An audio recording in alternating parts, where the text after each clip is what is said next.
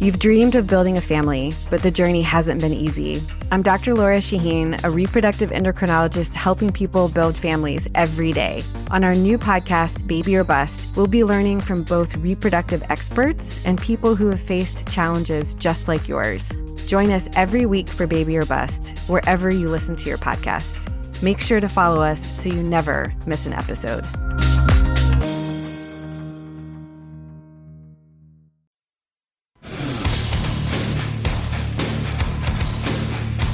Today on the CzabeCast, the Caps get up off the mat and force a Game 7 for the right to play the NHL Cinderella Las Vegas in the Stanley Cup Finals. We've got Tim Murray to talk Caps, NBA playoffs, and who you would want to shoot a 3 to save your life. And why, if anyone even looks at Expedia for flights, they're going to be beaten to within an inch of their life. If you've got 45 minutes to kill, then buckle up and let's go. Here we go.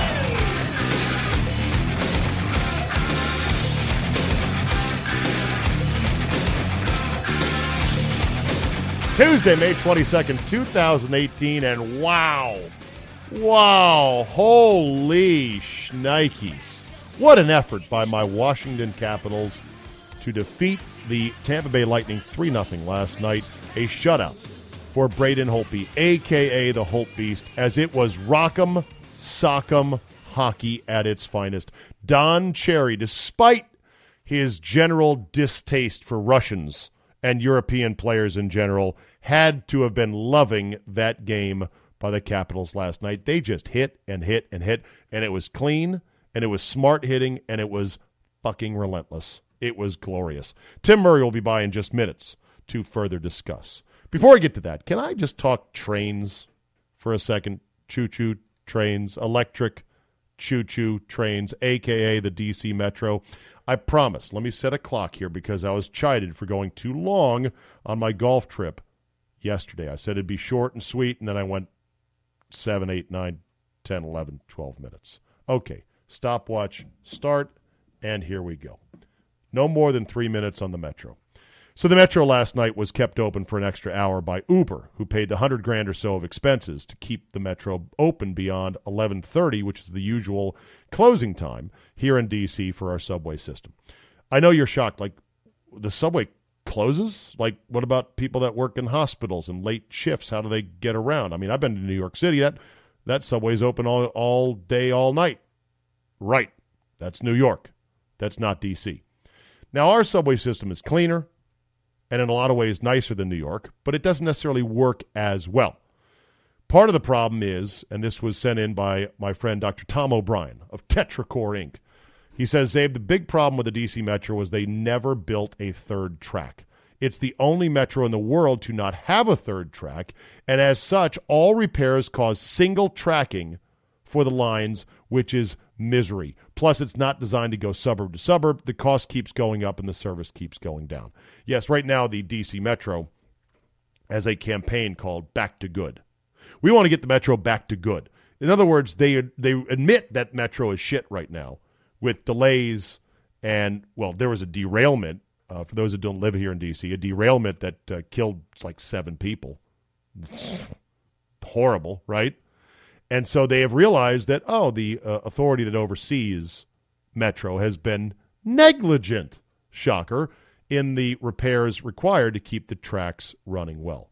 They're also losing their money. They're losing money hand over fist. They're losing their ass running this Metro, which is amazing because it's also not cheap to ride the Metro in D.C. I don't know what it costs. How much is it? $7, $8, $9, $10 to go perhaps one way, certain direction. I don't ride it very much, so I don't know.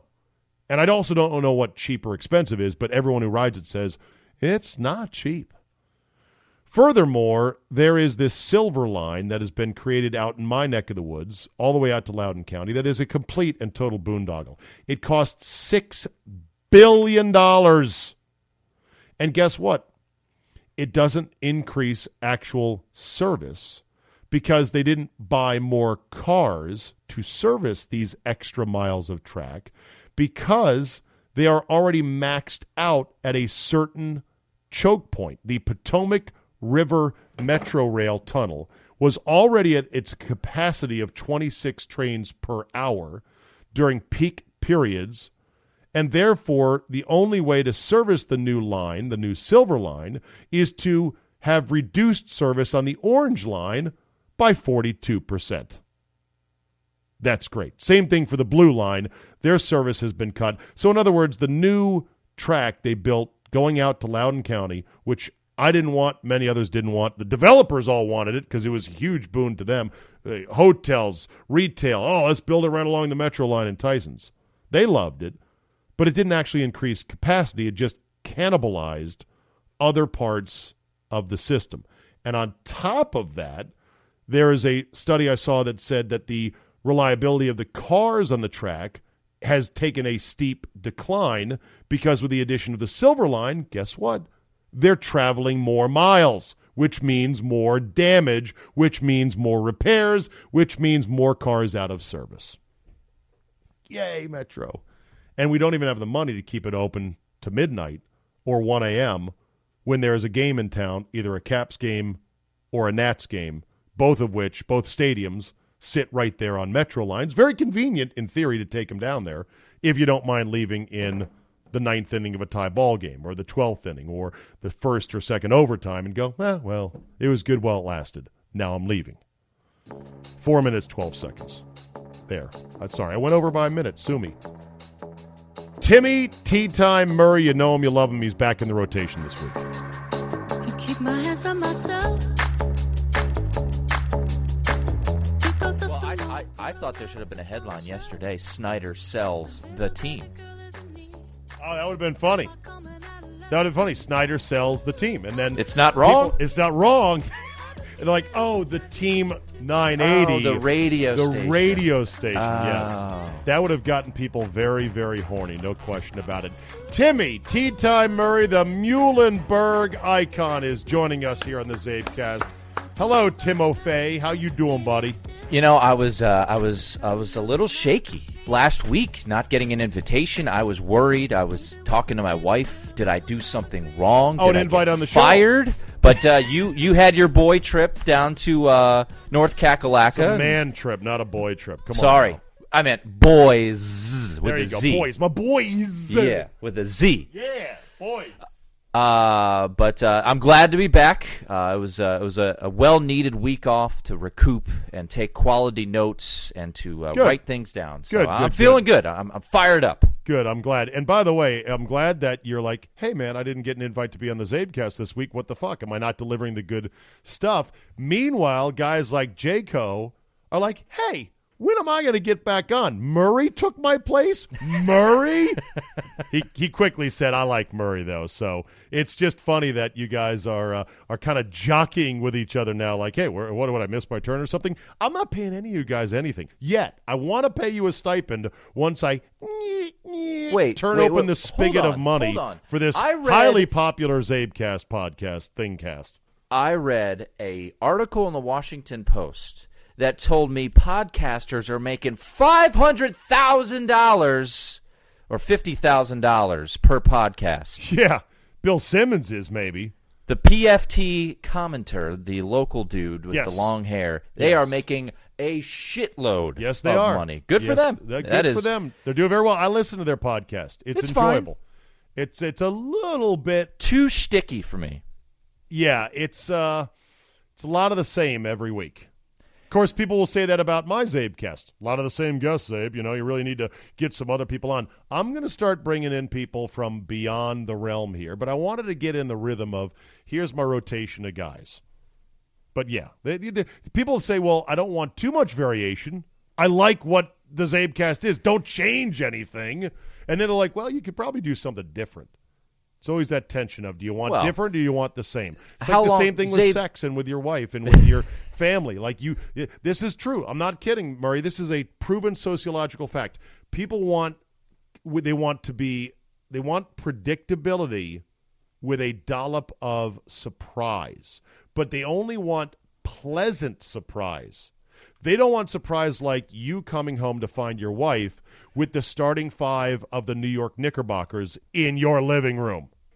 That would be a bad surprise. God! Yeah, I'd rather Kristaps Porzingis and Enes Kanter not be in my living room. That would not be enjoyable. All right, so real quick, because I talked about it before I brought you on here, the fucking Capitals delivered a Pantheon-level game of awesomeness to force a Game 7. How great was that last night? The Smith-Pelly boner that I have right now from the hit that he had on, was it McDonough behind the net that took out Beagle? That was the Malachi crunch. Where he caught Beagle in the crossfire. Beagle's like, what the fuck, dude? You just crushed me too. Yeah. And Beagle definitely got concussed on that. His noodles smoked the ice. But right. They're hockey players, so they don't care. It was Girardi. It was Girardi? Okay. He just said, I see Girardi. I see his head is down. I am going to dump truck that motherfucker. And then Beagle, oh, sorry, bro. Had to do what I had to do. Orpik just meleeed Paquette like he was a traffic cone. Wilson took out Kunitz with a textbook hip check. And even Ovi, when he was making those mad first-period dashes to the net, even though he was getting the puck knocked away, he was just banging into dudes like, get out of my way! Russian machine never breaks. Glorious. So anyway... And then the Smith-Pelly goal, which was set up by ridiculous speed of Chandler Stevenson, and then Beagle no look. Oh my God, that was such a bonerific type of play. But not only that, but Smith-Pelly went goal line to make the play. He lifted the puck out of the zone, followed the play all the way down ice, had the presence of mind to say, I'm just going to kind of cruise through the crease here. Because I think that Stevenson may send it back to me. Stevenson had the hustle to wash out the icing. That was the first part of the play. Beagle had the smarts to play it back to Stevenson on the boards. And then in one quick little backhanded flip, almost a no-looker, oh, look at this. DSP cruising in. 2-0. And then even up 2-0, they were getting chances shorthanded. They were fucking relentless last night. And it was something... I don't want to say I've never seen it from this team, but it was an amazing thing to see because it's what makes you as a fan not just happy for your team, Murray. It makes you proud of your team. Now they've just got to win Game 7.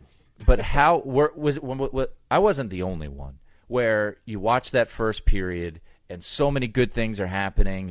The aggressiveness is there. They're getting opportunities, and it's 0-0. And even after Oshie gets the power play goal in the second period, after 40 minutes, you're like, fuck. Yeah. All one little deflection, and we're tied at 1, and we're losing here in 6, and that would have been the classic Cap way to lose. Yes. But this postseason so far has defied normalcy for the past decade. They have been able to slay the monster. They go down 2-0 and come back and win a series.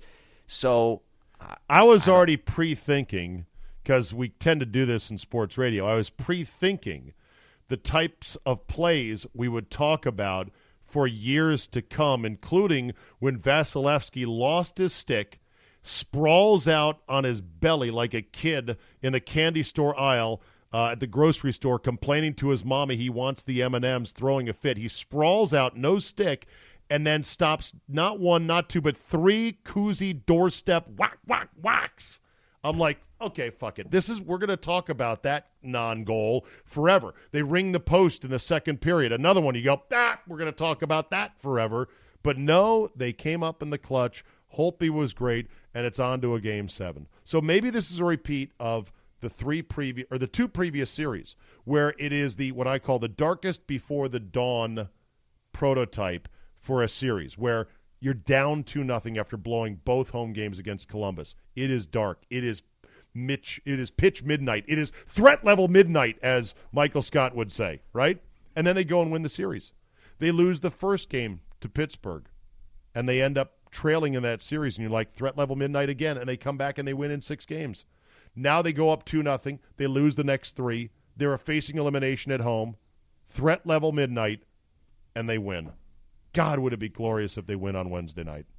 Impromptu Zabe Vegas, Memorial Day weekend, wrap it up with Bruh. a 5 p.m. Bruh. Pacific time Bruh. puck drop at T-Mobile Arena. Let's make it happen. Let's do it. I totally want to do it. The only question is, who pays for it?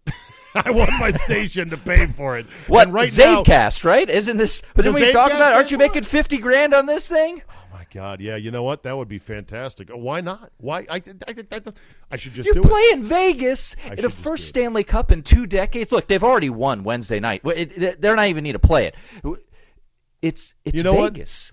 What? Okay. It's Vegas, baby. We got to go. It's Memorial Day week. It's a 3-day weekend. Do I dare even look ahead at the schedule? Oh, I have the schedule right now. Games 1 and 2 Stanley Cup Finals are? Monday, May 28th, Memorial Day Monday, 8 p.m. Eastern, 5 p.m. Vegas. Game 2, Wednesday, May 30th, so a week from this upcoming Wednesday. And then Rock the Red at the Verizon Center, or whatever the hell it's called now, Saturday, June 2nd. Okay, so, all right. My birthday is June 1st. Maybe I can talk my wife into letting me go to the Wednesday game, Game 2, out in Vegas, and maybe I can lean on somebody out there to give me a studio to do my show because there's an hour gap between the end of the show and the start of Game 1. Call up our buddy Craig Larson. He would hook you up. Do you think... Uncle Brent will hook you up. Go to VSiN. Exactly. Do you think that I know tickets will be impossible, but I don't care. I just want to watch the game in Vegas. I want to be amidst the atmosphere, the environment. I mean, don't get me wrong. I'd love to be in the building, but I think that's a bridge too far. I don't know. Quick aside, could I get a credential? Yeah, you could. 100%. You could definitely get. ESPN or Team 980. I don't cover the team on a regular basis. Doesn't matter. You don't think so? It's the Stanley Cup. You're a noted personality. You could get a credential. 100%. But then I can't cheer though. You can't cheer. You can't do your normal videos and all of that. I get quietly fist pumped. Have you seen the videos that they're producing in that arena? I know. Pregame. It's ridiculous. They're kind of silly. They're kind of ridiculous. People are into them. But it's Vegas. If the Winnipeg Jets were doing that type of shit, you'd be like, what are we doing here? Okay. But it's Vegas. It is classic Vegas. All right. I should just stop talking about this because it is absolutely... We're going to lose on Wednesday. Oh, yeah. No, it's poking the gods in the eye repeatedly. Did you hear this podcast in D.C. about these fucking morons talking about going out to Vegas? You're going to lose on Wednesday. Poke. Yeah. And to even make plans, to even pick up the phone and go, hey, if the Caps were to... That's the instant kibosh. That's the instant Maloika, the instant stink eye. Go to Expedia or Southwest.com. Do not look up flights until the zero's on the clock and Ovi's hoisting up that trophy or whatever it is. All right, let's talk some basketball because I do genuinely respect your opinion on a lot of things basketball-wise. Although I'm pretty sharp every now and then, and I did say many, many months ago 2 things. One, I said, this supporting cast for LeBron, don't lecture me on how he's got the best team ever. That was after they were down 0-2. Now it's 2-2, and they're playing better. Of course, LeBron is just destroying people in their wake, so I'm sort of half right on that one. The other thing I said months and months ago was, don't even talk to me about James Harden until he does something to impress me when it matters most in the playoffs. And yet again, Harden and the Rockets and their style of play are laying a dud against a super team that I know is going to go down generationally as one of the best teams of all time, but I'm not impressed with Houston. All right, I'll hang up, Murray, and listen off the air. Go. The one thing about, and I don't disagree about Houston, but what is getting overshadowed a bit is that this Warriors team is just that good. And I don't know, and that's why 2 weeks ago I said the Warriors would win this series in 5, and I'm holding on to that, and I think it still will happen because we record this on Tuesday morning. Tuesday night we've got the Warriors and Rockets, and I think the Warriors should take care of business. But just go back to game number 3, where Steph Curry's in this shooting funk that we've never seen before from him, and we're all wondering, is he hurt? Is he getting exposed now? They still led by 11 at the half against the Rockets. And with Curry throwing air balls. And then Steph Curry did Steph Curry things and went off for 17 points in the third quarter in a blink of an eye. This team is unbeatable. Now, Andre Iguodala is hurt.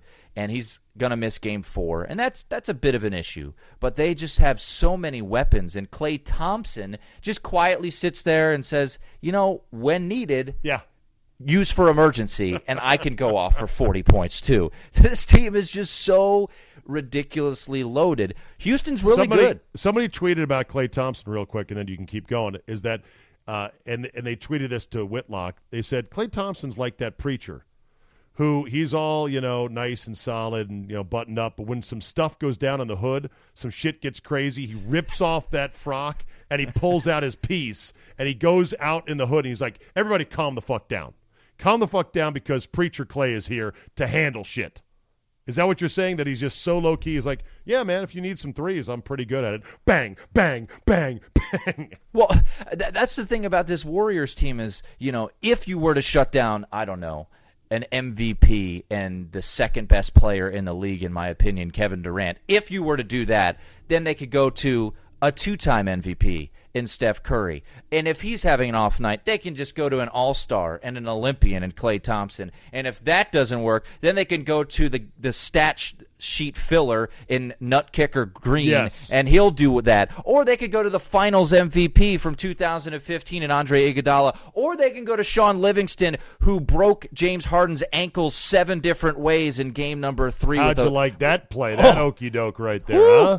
Oh my God! So look, wait, how good for now? Back to your point.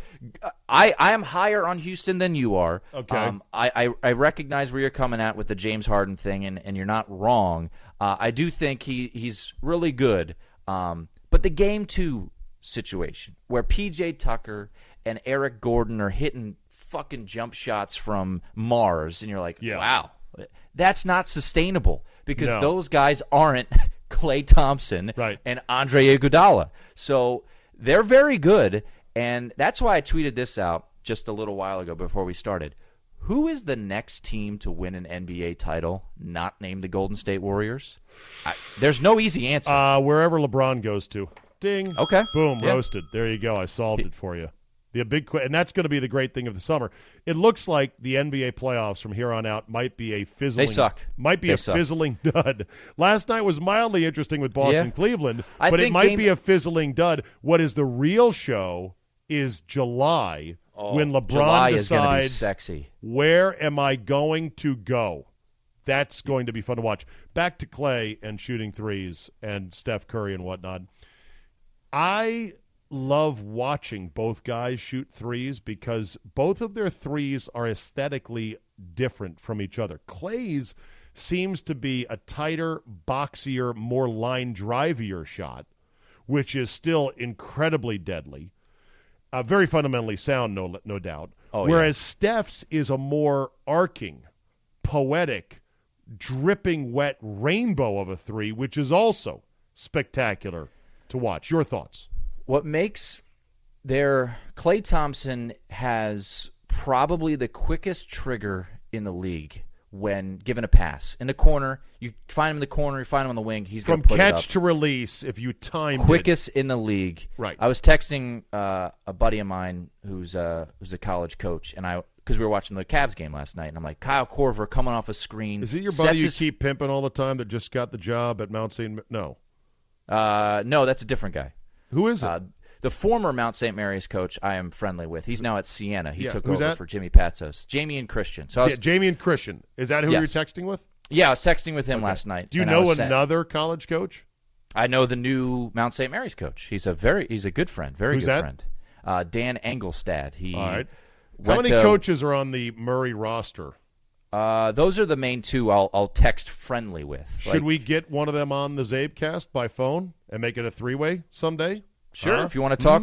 If you want to get all basketball nerdy, I would love to get nerdy. There's three. We can't say fuck, though, because they're going to want to keep their reputation clean. There's three. I am very close. Or not very close. We're not, Christmas card buds, but I am with Catholic University's coach, Steve Howes. He's a good dude as well. So there's the three. All right. By the way, I was texting. I know Ben Howland. I don't think he would pick up the phone for me, though.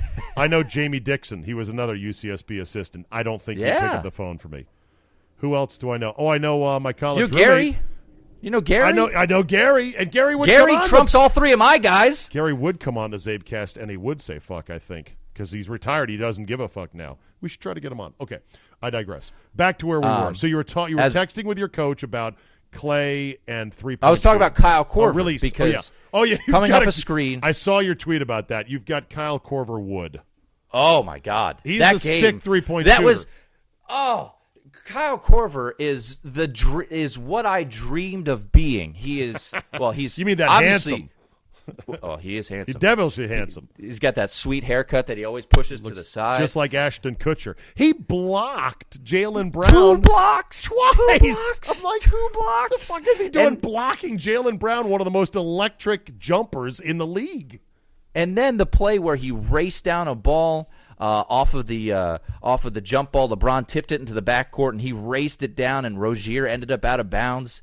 But what I love about Korver and what gives me wood is how he can come off a screen, set his feet, and shoot so quickly, and it's beautiful. All right, but Klay Thompson is quicker with the release, catch to release. Yes. Okay. So you think that Korver sets up square better from all different angles? Coming off a screen, I'll take Korver. Set shot, I'll take Klay, and then making a play off the dribble, that's where Steph Curry just flourishes. He can get separation so quick, and he's got such deep range that he could step back and get fire a three.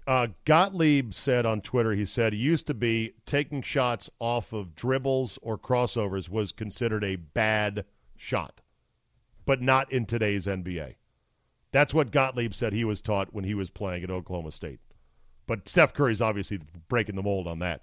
So, all right, so how about J.J. Redick? Let's say you got Redick, you got Korver, you've got Clay, you got Steph, and I'll throw Durant, and I'll throw Harden in there. There's 6 guys. You have a dude, a bad guy with a gun to your head. He's going to blow your brains out, make wall spaghetti out of you if you don't get somebody. This is quite a scenario. You gotta have a guy make 5 threes in a row. Otherwise, wall spaghetti. Who do you pick amongst those 3? Okay, no pressure now. Look, you've got the fucking gun sound too. Yeah. There. That's the better one right there. Just because it's still semi from last night, I'll just take Kyle Korver. Okay, I'd take Clay. Clay's serious. Can't really go wrong with any of those guys. You can't. Right. If it came down to 5 in a row for your brains splattered against the wall, who do you pick? Harden's out because he might be. How are we shooting? How are we shooting though? Is it off a rack 3-point style? Is he getting fed it? Yeah. Off a dribble? You have to specify. Yeah. No, you're because this is for my life. No, you're handcuffed and you're gagged, and there's a guy with a gun right there at. I got to make it graphic. You're at center court. There's 2 bodyguards. This is like the Mexican drug cartel, and they're going to murder the fuck out of you and put it on video and send it to your family. But you can get out of it with 5 threes in a row. You got those 6 guys to choose from. I would not choose Harden because he could be high at any time, and I don't want him taking it. I wouldn't take Steph Curry because he'd fuck around and dribble and shit and be like, bro, this is for my brains. I'm about to die, man. Right. Durant would be worried about what people would say about him on social media if your brains were to be splattered all over the court. Korver is just a little too duh. J.J. Redick, I'd probably between Redick and Clay would be my choice. You? Korver. I already said I'll go Korver. Go Korver. Korver's the guy. Okay. Is Cleveland back in this thing? Oh, yeah. Is Cleveland going to win this thing? Game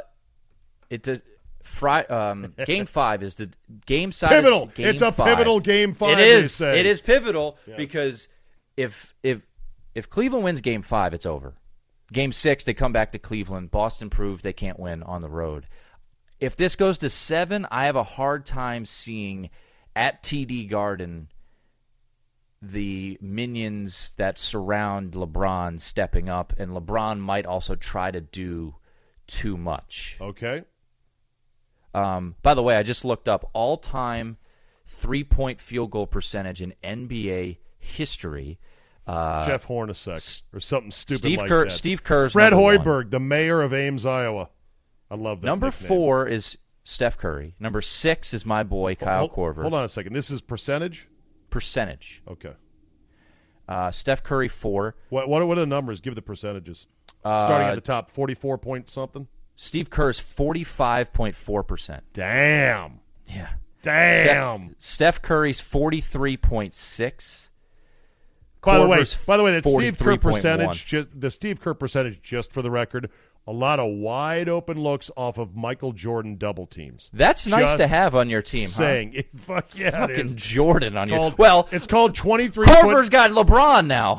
Well, that's why they got him though. Of course, they got him as the specialist to be out there to play 23 foot 9 inch Papa shot when LeBron is drawing double and triple teams.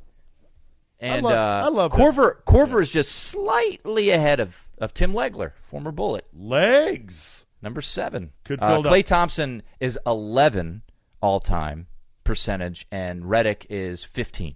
Do you think there will come a time in which we have a three-point shooter in the NBA who finishes his career over 50%?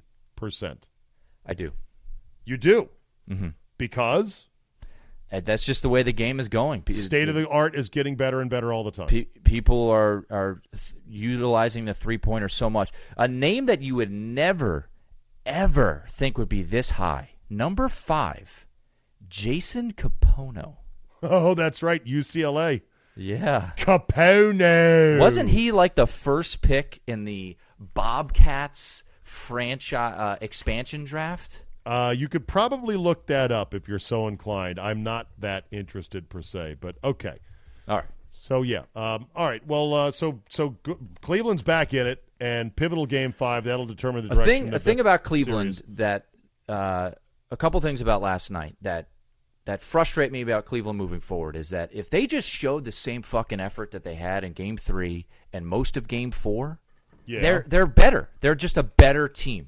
And Van Gundy, I thought, had a great analogy. I think it was in Game 2, talking about when things go wrong for the Celtics, they don't point fingers. But when things go wrong with the Cavs, it's like a bad marriage. There's eye rolls, there's finger pointing. I believe Mark Jackson or Van Gundy that said they eye roll each other more than a bad marriage. Yes, that's what he said. That was a great line. I also like the line where Mark Jackson, they were talking about the flagrant one that was given to J.R. Smith for the double-handed push in the back of Horford. Yeah. And they're like, is that a flagrant? Yeah, that's a flagrant. And then Mark Jackson says, that's not only a flagrant. At the park, that's the end of the game. That was so great.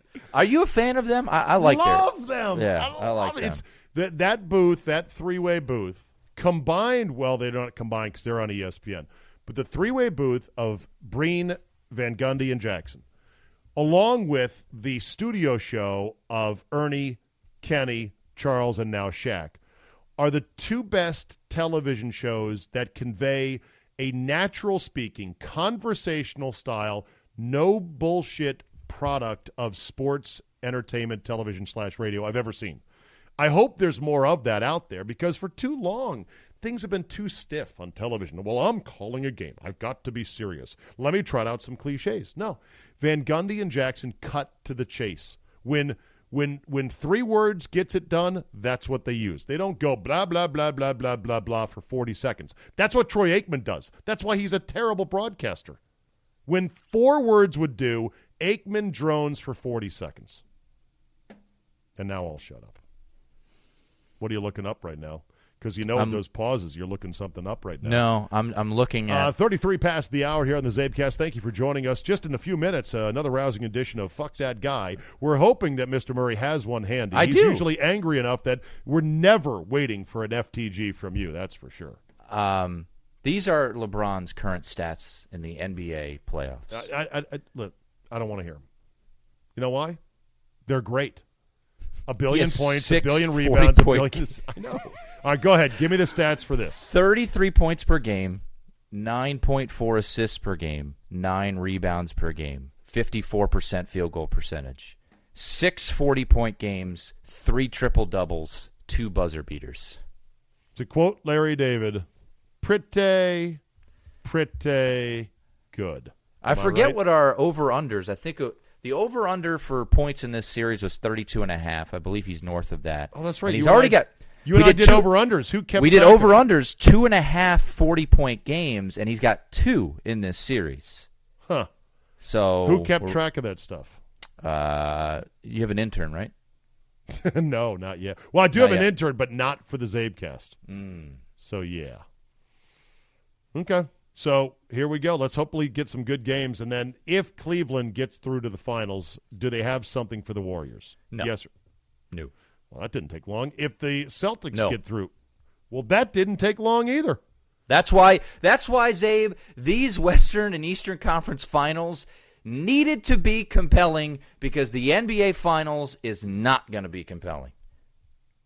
What will make the NBA playoffs compelling going forward in the future? Another super team? Yeah. That's I what think it's going to take, right? What would if Boston's going to get their guys back? They're going to get Gordon Hayward. Boston is a super team waiting to spawn based just on the doctors and rehab. Then LeBron goes to Philadelphia, and you've got Boston and Philly as a super team rivalry right there. What about LeBron to Houston? Do you see that happening or no? I don't see it happening, but smarter people, I guess, believe it could. I think it's down to Cleveland and Philly. So he could stay. He could stay. They could. What if they? What are they going to do to get better? What if everybody is scared away from Kawhi? And they say you can have the 8th overall pick and Kevin Love and some other jabron, and we'll take Kawhi off your hands. Or he convinces, I don't know, Paul George, something to entice LeBron to stay. I just look at this team. They're not as dreadful as some believe that they are, but there's just, you get moments like the Indiana series where you're like, where the fuck is everybody? And Kevin Love, look, you asked, are we going to be complaining about Kevin Love in between games 2 and 3? I did ask and that. we didn't because I think he played pretty well in game 2. I think he had 22 points or something like that. But last night, he was terrible.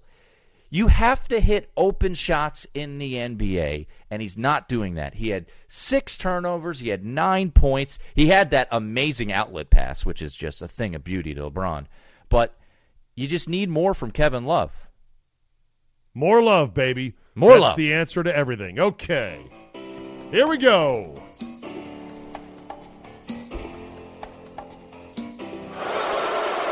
I'm not a good guy. I'm the guy. Fuck that guy. Fuck that guy. Sometimes tough love is exactly what's needed. That's why we just say FTG to anybody in the world of sports or beyond. Tim Murray, who is your nominee today for Fuck That Guy? Zabe, my nomination for Fuck That Guy is It's Not That Close Guy. It's not even that close. When you have an argument, who's better, LeBron or Jordan? And this is the trump card that a guy who isn't well researched. It's not even close. And he just screams it and yells it. It's answer A or answer not B even followed with, and it's not even close.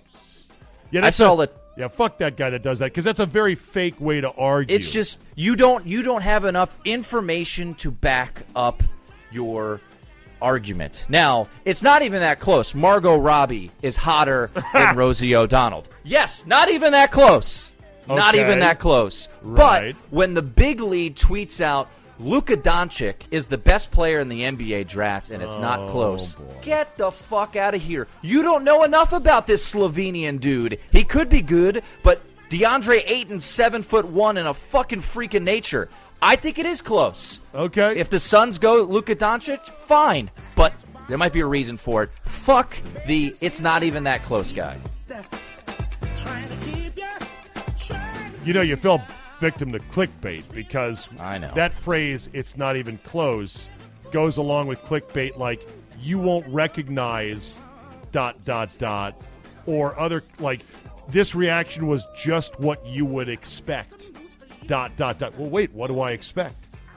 So tricky, these clickbait articles. My Fuck That Guy goes to one Michael Allen Hagg. That's AAG. Who is Michael Allen Hagg, you might ask? Well, he's just a man who was on a Frontier Airlines flight who decided to open up his zipper and piss on the seat in front of him.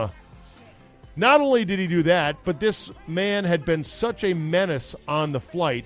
He had been moved several times for allegedly touching one sleeping female passenger and later asking another female passenger about her sexual and marital life. The pissing was caught on video with a camera phone, and yes, he was arrested once they landed. Being arrested is not enough. 1 year of jail time, no early parole, mandatory minimum for shit like this. Let's send a message. We are not going to be animals in an airplane where you cannot leave the airplane. Michael Allen Hagg, you fucking animal. Fuck that guy! All right, for more of Tim Murray, follow him on Twitter at @1 Tim Murray, and listen to him every morning on SB Nation AM. Timmy, always a pleasure, my friend. Thank you, sir. Thank you, Zabe.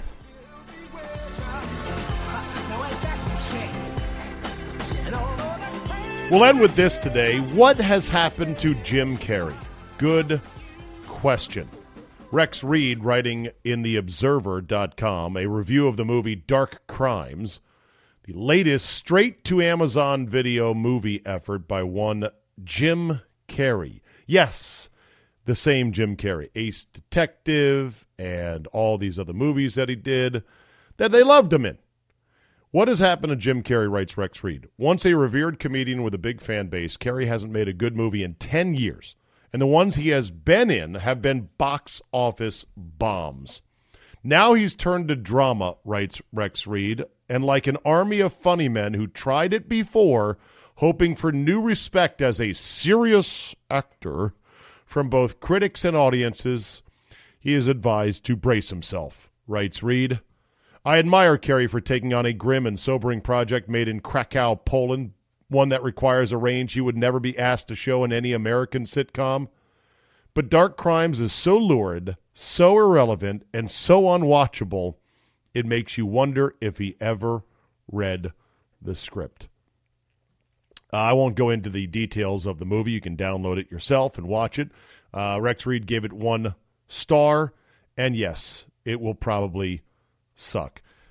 I don't know what happened to Jim Carrey, just like I didn't know what happened to Mike Myers.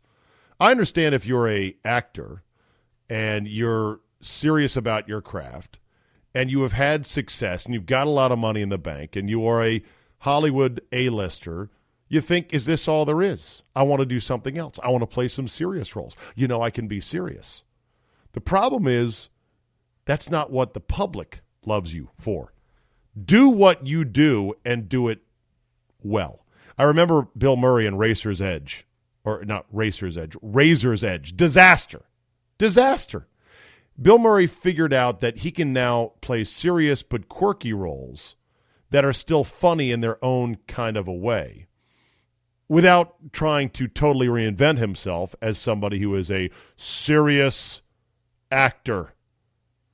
And Jim Carrey is perhaps going down the same road. Yes, he did play Dumb and Dumber 2. That was a bomb, 2014. He was an Anchorman 2. The legend continues as the CBC News anchor of Scott Riles. I believe that was a minor part. Cold Dead Hand with Jim Carrey. That was a video short. Let's see. Drunk History. Mr. Popper's Penguins, 2011. Was briefly in The Office as the Finger Lakes guy. He was in A Christmas Carol as Scrooge. Not bad in that one, but not a major motion picture hit. I Love You, Philip Morris. Yes Man. Horton Hears a Who. Fun with Dick and Jane. A Series of Unfortunate Events. And on and on. It was Bruce Almighty, probably the last decent movie he made, which was 2003. 2003. Liar Liar in 97. The Cable Guy was a big bomb. That was 96. Ace Ventura, Batman Forever, as the Riddler. He was great in that. And others. Hey, Jim, enjoy your life as a millionaire. Make funny movies. If you want to make quirky, sort of serious, dark, funny movies, that's okay as well. But don't pretend like you're going to become Robert De Niro. You're just not. You never are. Oh, and also he is mad at Facebook now, Jim Carrey. When Facebook reported its quarterly earnings last week, CEO Mark Zuckerberg said 2017 was a, quote, hard year for the company. Now, just 1 month into 2018, Facebook is already being burned by a celebrity-led social media boycott against it. Comedian and actor Jim Carrey announced on Twitter that he would delete his Facebook page, which had 5 million followers, and sell all of his Facebook stocks because Facebook, quote, profited from Russian interference during the 2016 presidential election. And they're still not doing enough to stop it. He also encouraged other Facebook shareholders to dump company stocks. The tweet was accompanied by a painting by Carrey of Mark Zuckerberg with a Facebook logo and a dislike button on the side. It's one of the many portraits of celebrity politicians and businessmen that Carrey has been painting lately. I'm sorry to say, but his paintings suck just as much as his recent movies have as well. Of course, it's got fake book, not Facebook. Ooh, sick burn. Sick burn. Says Carrey in his diatribe against Facebook, quote, for a long time, America enjoyed a geographical advantage in the world with oceans on both sides to protect it. Now social media has created a cyber bridge over which those who do not have our best interest in mind can cross it, and we are allowing it. What we need now are activist investors to send a message that with responsible oversight is needed. What the world needs now is capitalism with a conscience. Hey, Jim, bottom line, get in more funny movies. Get somebody who knows how to read a script in Hollywood and can distinguish the shit from the good stuff and say, here you go, Jim. This would be a very funny movie for you to be in, and you can put your own spin on it. Let's get back to you being Jim Carrey, all right? All this serious shit, go take a community class for that, or go scratch that itch on the side. This is your bread and butter. I know I'd go see a funny Jim Carrey movie if he ever makes one again. That'll be a wrap for today. Thank you very much for listening. Do me a solid. Tell 2 friends. And remember that podcasts are your friend in the car, your friend on the mower, your friend when you just need somebody to listen to. Leave a positive review. Download, subscribe at all the major podcast outlets. Thank you for listening, and we will see you next time.